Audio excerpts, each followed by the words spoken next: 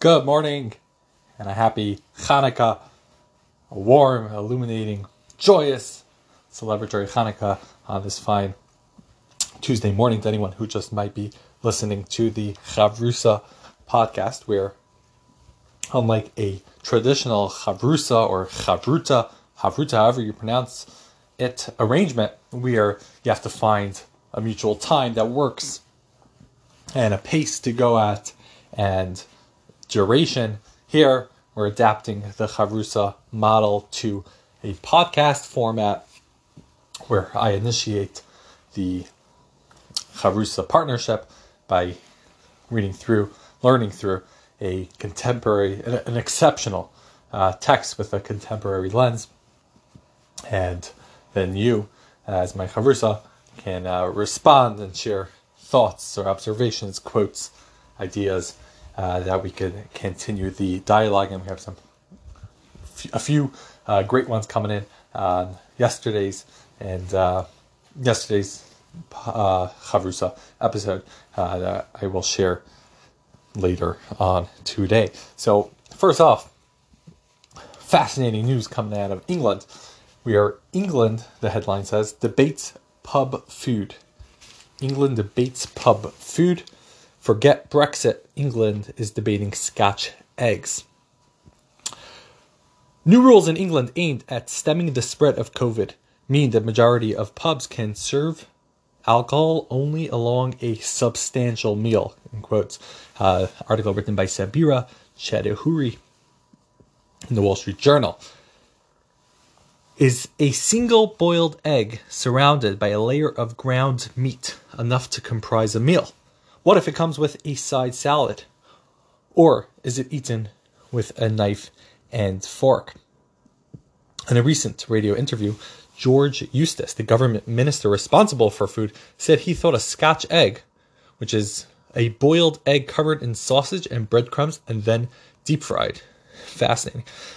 He says that he thinks probably would count as a substantial meal if there were table service. So that would work. Boiled egg, sausage, deep fried. Amazing. Shortly after, though, Michael Gove, another senior government minister, said he thought a couple of Scotch eggs made up just a starter.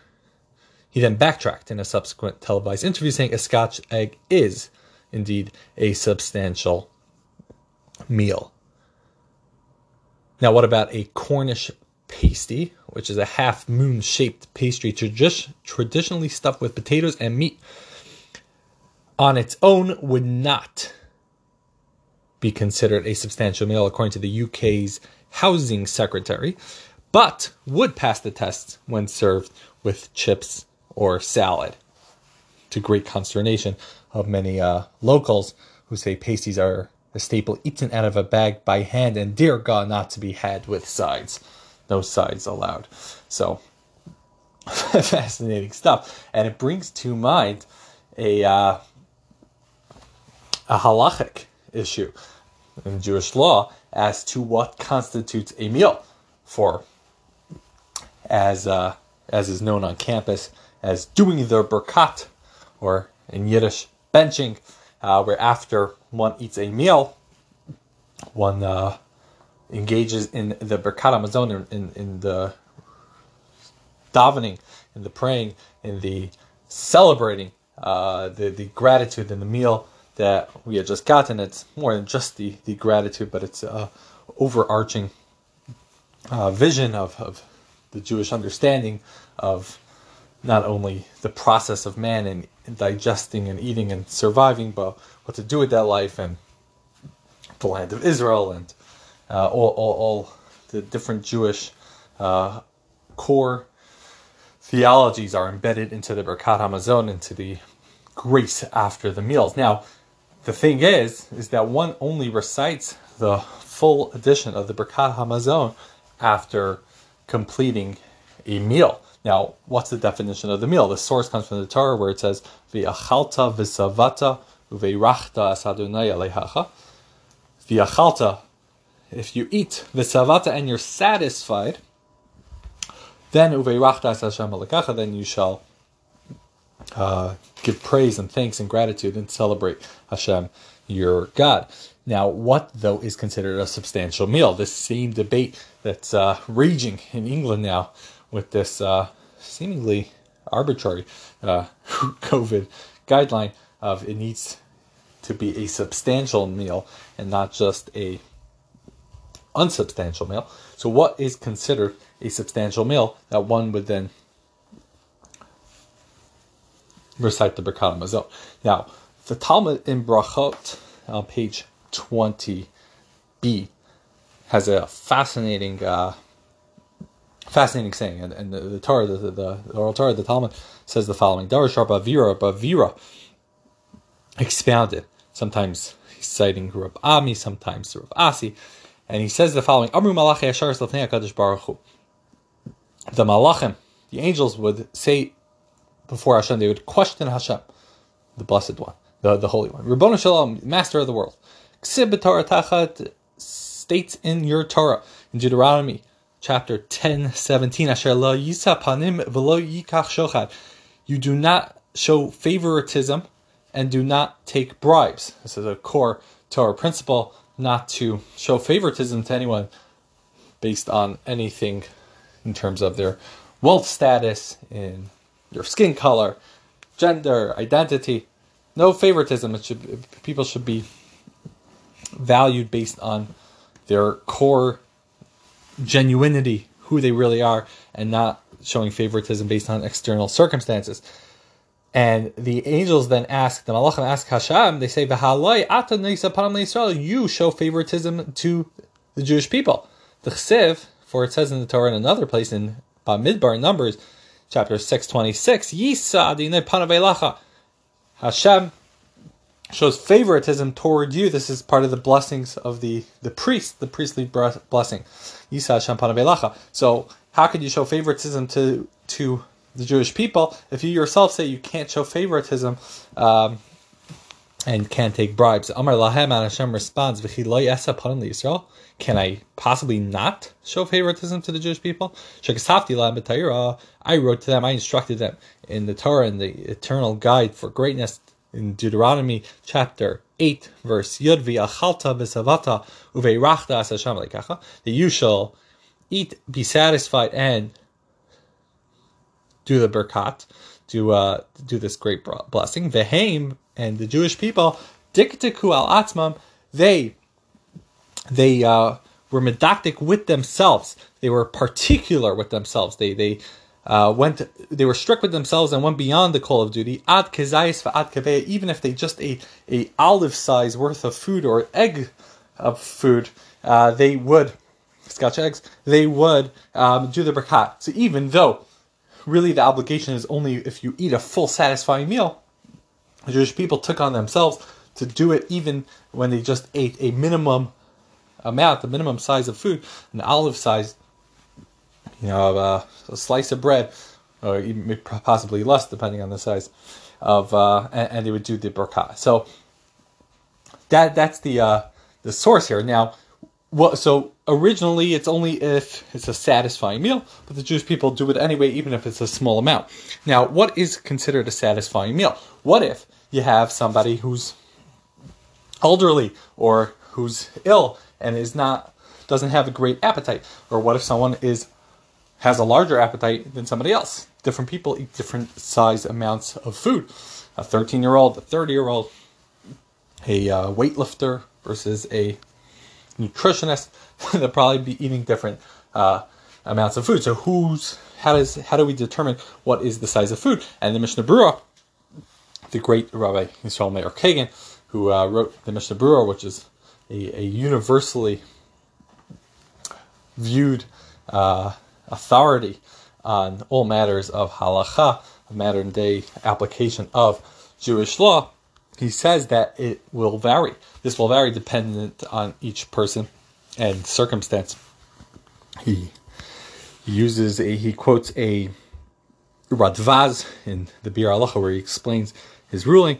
He quotes the Radvaz that everyone would say that even biblically, somebody who is normal, their meal, their appetite is filled with less than the average person, will still be obligated to do the Birkat Hamazon. Now, this is fascinating because, say you have bread, but your bread is only a small amount of bread, and your satiation, your meal is coming from other things. You're not into the carbs and the processed carbs, and your meal is mostly full of raw, healthy, unprocessed foods, straight as the way Hashem intended them. Beautiful, fresh fruits and vegetables and grains, but you're not actually eating a lot of bread. So then, would that constitute a meal? Would that be a substantial meal if there's only a minimal amount of bread, but you combined it with lots of other foods? And Rav Moshe Feinstein talks about this, the Igros Moshe, in Orach Chaim, in the 4th volume of Orach Chaim, in Siman Mem Aleph, in the 41st letter, and it's a very similar ruling was issued by Rabbi Ovadia Yosef, who's the great Sephardic halachic authority, and they both write that the savia, the satisfying measure that one needs, is a tanai. It's a condition. So what they're coming to address really is how does this work? Meaning, how can we have a law that is so dependent on each person, and how does a person know what is considered satisfying if it fluctuates and each person is on their own? So then how does this actually work? What metric would one use? So they explain the following, that really one is obligated to Birkat Hamazon is right away, as soon as you eat that minimal amount, when you eat that kizayis or kibeya, when you eat that olive-sized amount, that already triggers the meal. That's the meal. It constitutes a meal. Now, the problem is, if you're not full from that, so then looking back, it wasn't actually a meal. Because if you're going to go and you eat that one slice of meal, and then you're going to go and gorge on 3 slices of pizza and Oreos and whatnot, so then obviously it wasn't a meal, because if it was a meal, back in those days, there wasn't this constant culture of just eating and popping snacks. You ate your meal and you moved on to the rest of your day. So if you're going to keep on eating, then it shows retroactively that it was never actually a meal. So the fact that you need it to be satisfying is not going into the actual measurement of how much you need to eat. That's a separate condition. It's a tanai that the meal that you eat must satisfy you. So therefore, if you eat, let's say, 1 slice of bread, and then you had good dip and some good spreads, and now you're satisfied, so of course that would have the chiyuv, the opportunity and obligation to recite the Birkat Hamazon, because you're full. Whereas if you didn't, and you just had a small amount of food, but you weren't actually full, then you would be lacking the conditions necessary to trigger the Birkat Hamazon opportunity. And that's how it becomes very understandable, the metric and the rubric to use. Are you eating that minimal amount, at least, of grain bread product, and then are you full? And that's the rubric that I would suggest England take into account. Amid great confusion and debate in England, is the Scotch egg, yes, is it not? Deep fried, not deep fried, shouldn't play into the factor. Forget about the deep fried, the sausage, the side dishes, the no side dishes. The condition should be, if you want to use this arbitrary metric of a satisfying meal to be able to serve alcohol during COVID-19, then the metric you could use is, are you going to go be eating afterward or beforehand, or is this going to be your meal that satisfies you for the evening? Now, a couple of get-arounds going on in Liverpool, where the pub is serving soup, and their soup is their lager. Their house lager is their soup. So they're using their alcohol as a food. I don't know if they're going to get away with that. Okay, now just one more point on this Talmud, fascinating Gemara, where the Gemara says that the Jewish people, diktiku al atzmam, they were particular with themselves. that even if it was just a gizayis, even if it was just the olive size, they would do the bracha. Now the question is, this seems to be extra word, al atzmam, on themselves. They could just say, heim diktiku, they were particular, that even if it was an olive branch, why does that add on themselves? So Reb Chaim Volozhiner, the great founder of the Volozhin yeshiva in the city of Volozhin, and which was known as the mother of yeshivas because it was particularly innovative and elite and influential. And Chaim Volozhiner explains the following. He says that this is not the only measurement of a meal that we have in halacha and Jewish law, because we also have that if somebody comes to your door, you know somebody that doesn't have a meal, then you're obligated to perform chesed and tzedakah and to help them out and provide them a meal.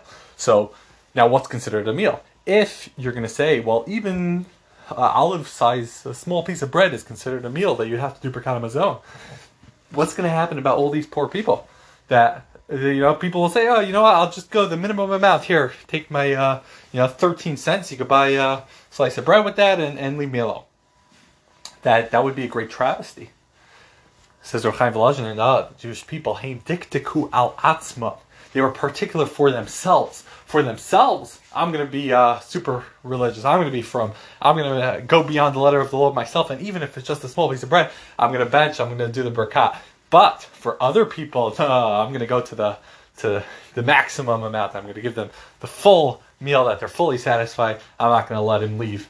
I'm not going to let her leave my home until she's fully satisfied and no more hungry people.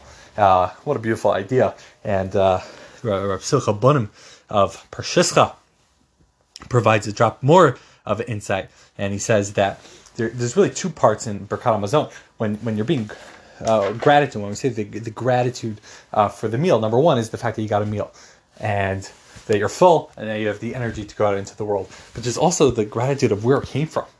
That the world is conditioned in a way, and you think about it. You think about photosynthesis and the grains popping out of the ground, out of soil. It's unbelievable how much wisdom and unity in the world and the conditions for these foods to come about in the world, and that when a Jew thinks that all of this that Hashem created in the world just for humans, just for me to be able to have this meal, and not only just a meal that satisfies me, but it's delicious and it's pleasurable. You're filled with that unbelievable amount, and that is even on a kizayis, even on a small olive-sized morsel of food. Even if you don't have that satisfying condition that you're actually full, but just the fact that you're getting such a gift. Imagine someone gives you a gift. It's a prestigious professor somewhere, or politician, or celebrity. Then even that small gift, you value it because it came from this, from that entity, from that person. So when a Jew thinks that this Hashem gave me this gift, that's unbelievable. And even the smallest amount makes you want to dance.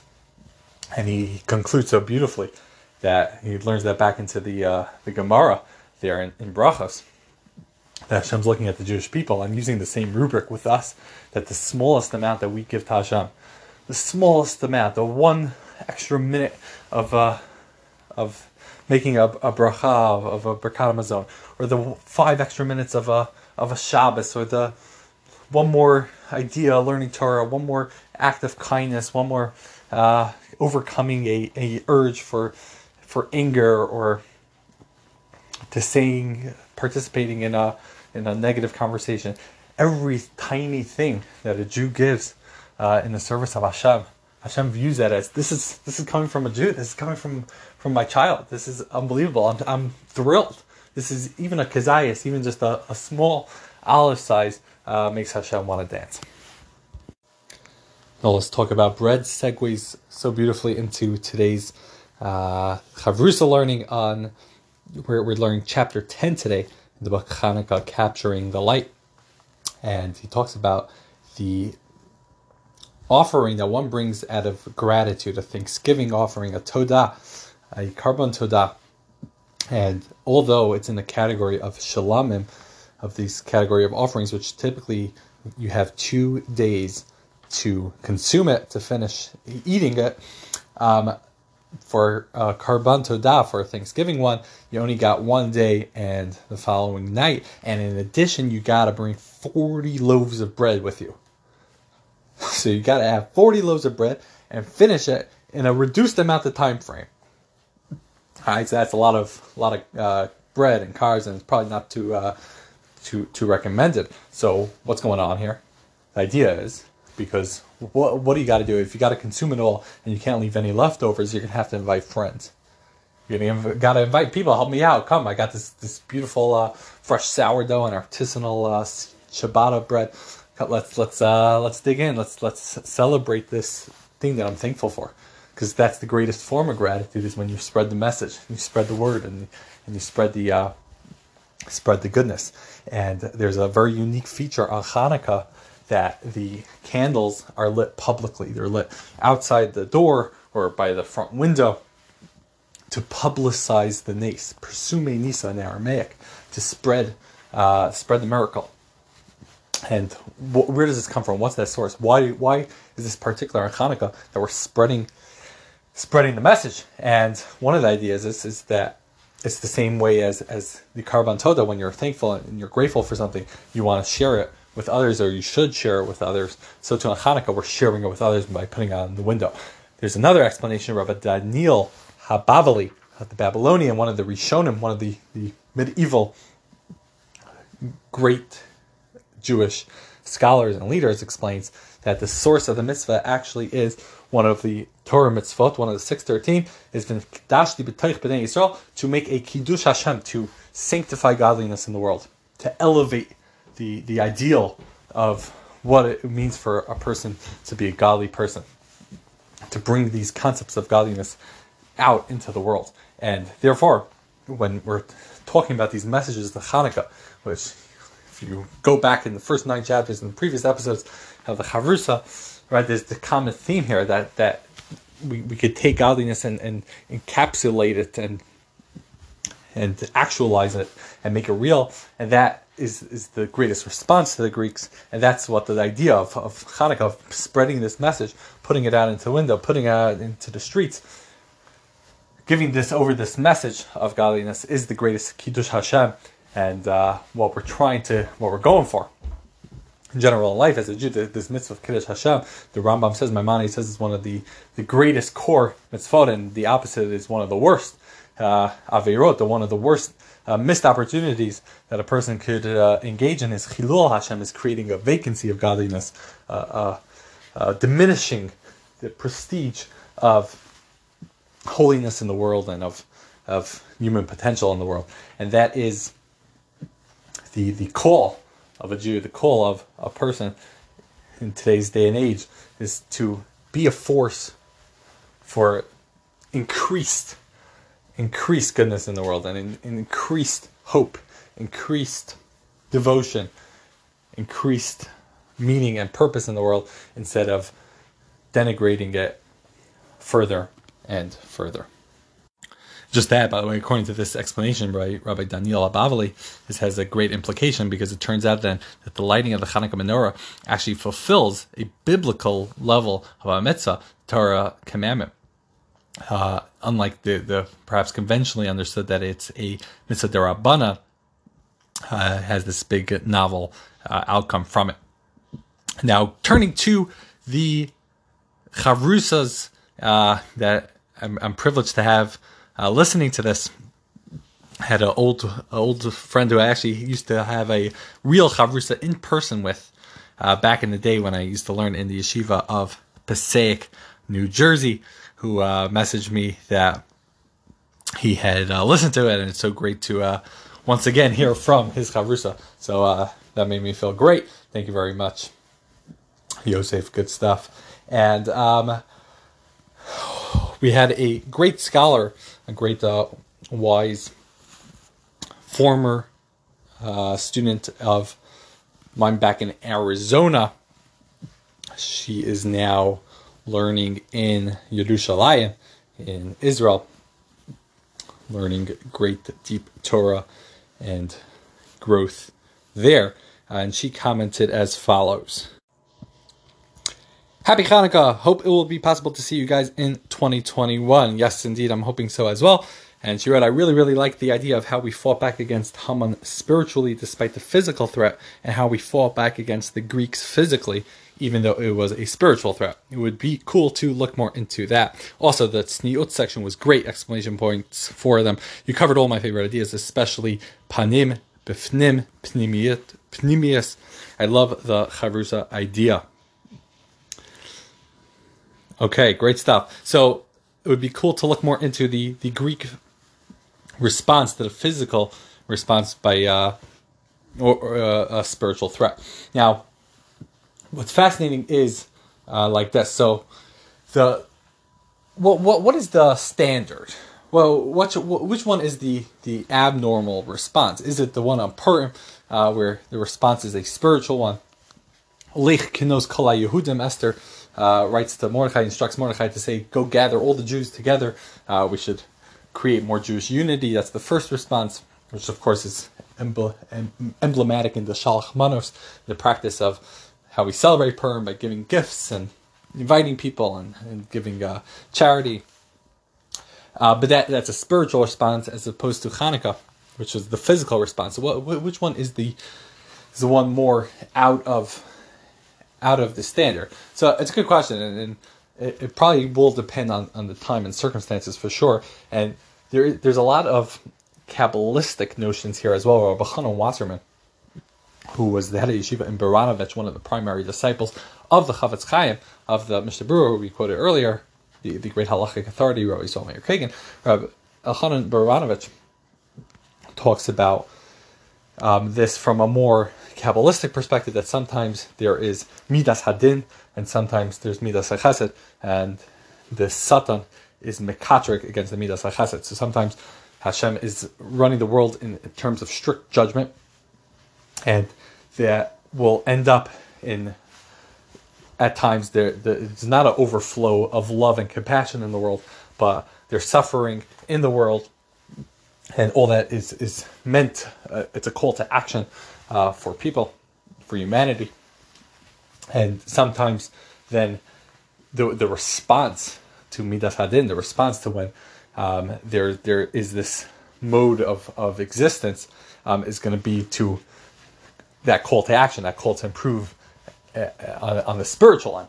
And then there's other times that it's Midas Chesed, that really it's that, and how Hashem really wanted to create the world, or did create the world with Midas Chesed, overcoming the Midas Hadin, overcoming the strict, exacting is a better word, the exact way of exacting way of running the world. And it's only the Satan, the Yetzer Hara, the evil inclination, the Bechira, the free will of other people that are getting in the way of that, and that needs to be fought back physically, and that's what was going on in the times of the Greeks. So that's a more mystical, abstract explanation, but there's another awesome idea, which I heard from Rabbi Rocham Olshan, who was head of the yeshiva at the time of my alumnus, Beis Medrash Gavoa in Lakewood, New Jersey. And Rabbi Rocham Olshan says the following. He says there's a well-known idea, and he quotes from his teacher, Rabbi Yerucham, who was the mashkiach, the spiritual overseer, a very unique role in the Jewish world of a mashkiach. He was the mashkiach in the yeshiva of the Mir. So he didn't have any formal teaching duties or obligations in terms of his staffing, but that he would go around and form connections with students and advise them and mentor them. And he was a very dear mentor and supremely wise. So a lot of his talks have been recorded, and some really core, deep stuff. And Rabbi Yerucham talks about this idea that whenever there is a seemingly anti-Semitic decree stopping, outlawing different mitzvot. So he was talking at the time, this was in Russia, and I believe Poland too, there was a ban against shechita, against kosher slaughter law. And, there's a great outcry, and why are they particularly targeting kashrut? The kosher law of slaughtering is the most humane way if you're going to slaughter an animal. Maybe don't do it at all, but if you're going to, the most humane to do it is through shechita. So why are they particularly targeting this? Similarly, circumcision at times comes under attack. And he says, don't pivot right away to anti-Semitism, and we got to fight it and advocate it, etc. He says, first understand where it's coming from, the source of it. He says, we're not the bailim, we're not the owners of mitzvos. So you can't just, the conventional way of thinking is like, I'm in charge here, I can do the mitzvah when I want, and if I can't do it, then there's a great travesty being done here. So mitzvahs are real, they're dynamic. He quotes a verse in the Torah says, "Tazveni yom yomayim azveka." If you leave Torah, if you leave mitzvahs for one day, then it will leave you for two. What does that mean?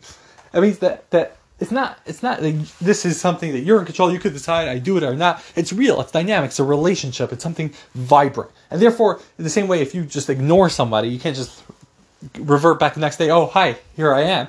No, you got to make reparations, you got to fix that ignoring that you did. You got to mend that relationship. The same is true with Torah mitzvahs. And when you denigrate a mitzvah, you denigrate Torah, then you're not just going to be able to return back the next day and jump right back in, but you can have to rebuild that relationship. So if Torah and mitzvahs are real and they're vibrant and it's dynamic, therefore, if you slight the Torah or if you don't respect it as much, if you don't respect a certain concept of growth and spirituality, then you're gonna have to recapture that by going out and laying yourself out for that mitzvah. And therefore, what's going on, he tells the students at the time when they're banning shechita and bris milah, that this is not it's not coming from the anti-Semitic government at the time, which they were. He said they don't have the power over the mitzvahs. We have the power. We've relinquished it by not respecting it enough. If we really cared, if we were really devoted, and it wasn't just lackadaisical, then nobody would ever have the power, the spiritual energy to get in the way of a mitzvah. So anytime, whether it's today in 2020, and 2 weeks from now in 2021, or back in the day in the Chanukah story, anytime there was an edict, anytime there was a ban against a mitzvah, it's because they back in the day and we today are not giving it enough devotion. And at the time of the Beis HaMikdash, where the Greeks, they sacked the Beis HaMikdash, they took over the temple, they occupied Yerushalayim, they're taking over Eretz Yisrael. They're stopping the learning of Torah, they're stopping Shabbos, stopping circumcision, stopping the holiness of weddings and the unique unity between husband and wife. Then that must mean that it wasn't being respected enough. And that's what the people at the time, the Hashmonaim and the Maccabees, realized that this is something that it's not going to be enough just to go with the standard davening and growing and becoming a little bit more committed. We got to make a stand. We got to show that we're ready to lay down our lives. So he says that war is not just the way it's simply on the surface, two people battling and whoever's stronger wins. When you're going to war, it's not just about the battle, but it's saying that I am ready to give up my life for a higher value. Give me liberty, give me life. Liberty, not as defined as just physical freedom, but liberty to engage in my truest selves. You're fighting for a battle. I'm willing to be most enough. I'm willing to give up my life for an ideal, for a story. That act itself of even going out there, even if the war doesn't happen, but the fact that you're ready to do it, that shows the prestige that you're restoring to these values. That it's not just, okay, if I'm able to, I'll do it. But no, when the going gets tough, I'm going to go out there. The good example probably today, just a contemporary non-religious example perhaps, is standing up for Israel on a college campus on issues that are when Israel's morality comes under attack and its very existence, to be able to go against the winds when it's tough and you're putting yourself out there. He's saying this is a value that I hold dear. Then that is something that is shows how much it's important to you. Because it's not only when it's convenient and everybody applauds me for my take on something, but even when it's sometimes against the rubric of what everybody wants me to say or parrot. And that is what was happening on Chanukah. The going to battle was saying, I'm ready to restore my devotion, my prestige to these mitzvahs. And that's why Chanukah today is as present as ever. The message of lighting the menorah, when you're lighting the menorah and you're saying that this is important, that this is something that I'm willing to devote and sacrifice for, and it's a priority, and it's public, it's out there. I'm lighting it in the window. I'm lighting it at the door. I'm bringing it into the streets. I'm being proud of it, and it's a deep idea coming. The Chanukah response is embedded in the very prestige and devotion, and how we are evaluating our values.